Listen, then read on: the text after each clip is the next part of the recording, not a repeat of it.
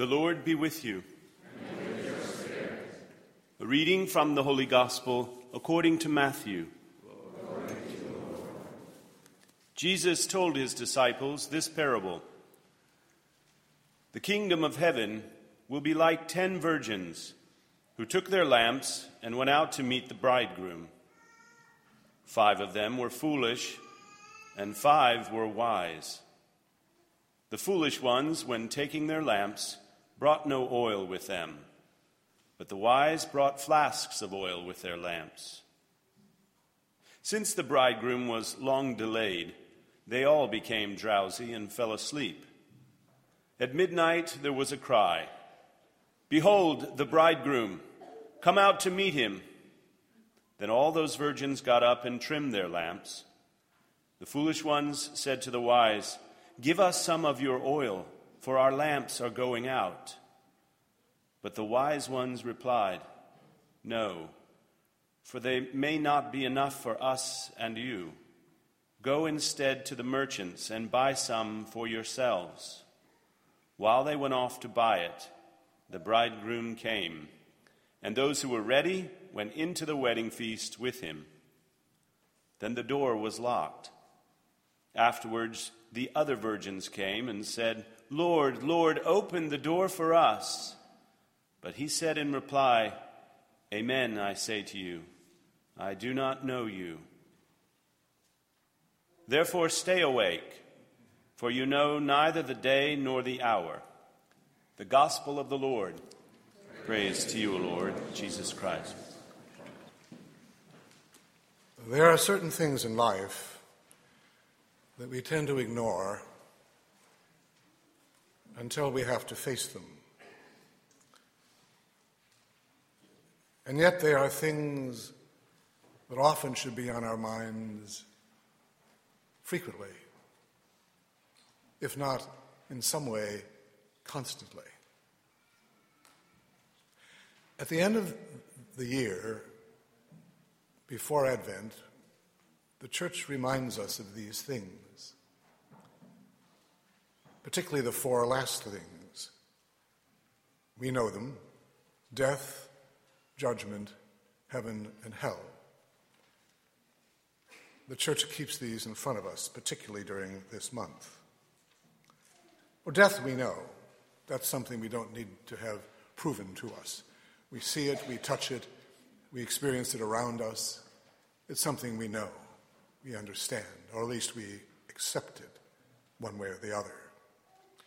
But judgment, heaven, and hell are things that, although reason could suggest them, we only know through faith and revelation, that we will be judged according to our deeds, and that we will choose one way or the other what our eternity will be.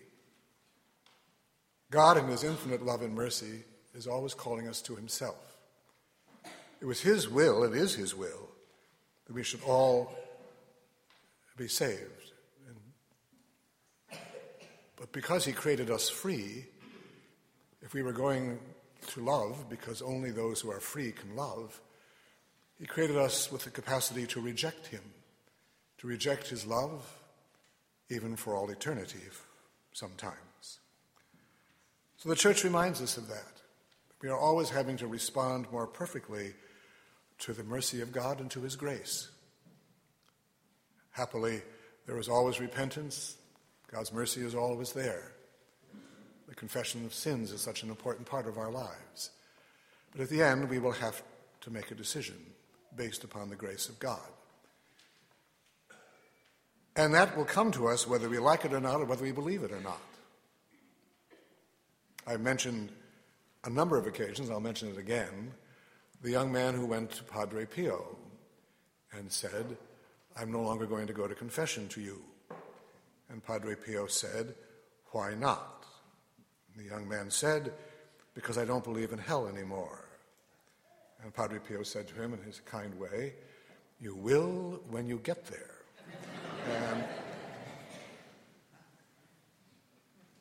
And that's something we have to be aware of. The problem with us is in our world, we trivialize everything, don't we? We trivialize death, we trivialize judgment, we trivialize heaven as some sort of natural paradise on a human level. It's none of those things. The vision of God is infinite beauty and infinite happiness. And we trivialize hell too. So we are told to watch. That's the great message towards the end of the church year. To watch and be aware. To watch for the coming of Christ. At this moment, since he's always coming, at the end of our lives, whenever that may be, remember the invitation of Christ has always said to us, when you get up in the morning, never assume that you will see the end of the day. And when you retire at night, never assume that you will see the morning. So that will come to us. And we watch for Christ at the end of time, too, for that coming of his. And we don't know when it will be. Today's gospel is one of those beautiful gospels about this. The 10 virgins, 5 foolish and 5 wise. And each one of them has a lamp. By the way, weddings would have been celebrated just this way in Israel. The bride and the bridesmaids would gather at the house of the bride's father. They would wait for the groom to come. And they didn't know when he was going to come, sooner or later. Those roles seem to have been reversed in our own age. I'm never quite sure when the bride's going to show up. But that happens with grooms sometimes too, by the way. You remember the story I told you about the wedding I had during the hurricane in Southern Pines, when the groom was an hour late because of a tree that had fallen across the road, and he and the groomsmen had to run 1.5 miles in the rain and the wind, and finally got there. It was, I guess, a different sort of wedding. In any event, they are there with their lamps. What are the lamps? The lamps are the light of faith and the oil of charity. In other words, our response to grace. The light of faith and the oil of charity. Our response to grace determines everything. Our present, our future, our eternity. And we are told that there were 5 who brought extra oil and 5 who did not. And all of a sudden the announcement comes. But notice what happens first. Since the bridegroom was long delayed, we think that, don't we? The Lord is not coming. He's not coming right now, although he's always coming now. We put it off. We become rather accustomed to the world in which we live. We fall asleep. Or in other words, we sort of accept the values of the world. We become drowsy. And all of a sudden the announcement comes that the bridegroom is here, come out to meet him.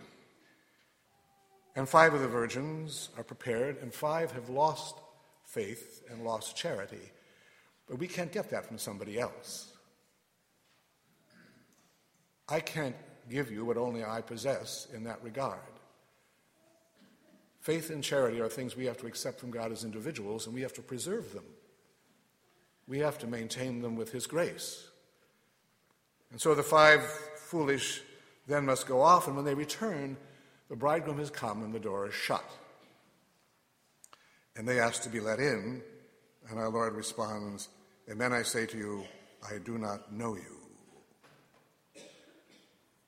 So there is the very basic lesson of this gospel. Anybody can understand it. It's very clear to watch and be prepared. But you know, St. Augustine had a beautiful reflection on this gospel, a good reminder for all of us. He said, watch with the heart. Watch with faith. Watch with love. Watch with charity. Watch with good works. Renew them with the inner oil of a steadfast conscience. Then shall the bridegroom enfold you in the embrace of his love and bring you into his banquet hall, where your lamp can never be extinguished. So we have come today to the banquet hall of the Eucharist with grace and knowing that in the end our lamps can never be extinguished. Let us pray.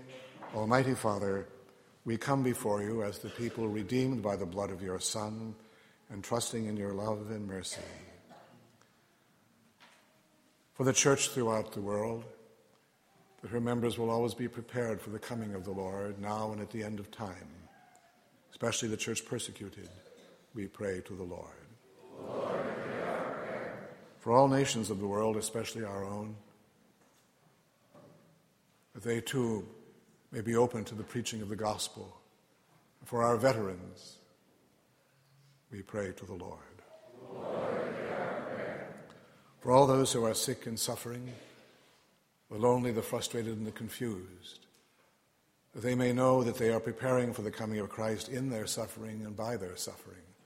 For those who are greatly tempted, for those who have lost the faith, we pray to the Lord. Lord, hear our prayer. For greater respect for human life, we pray to the Lord. Lord, hear our prayer.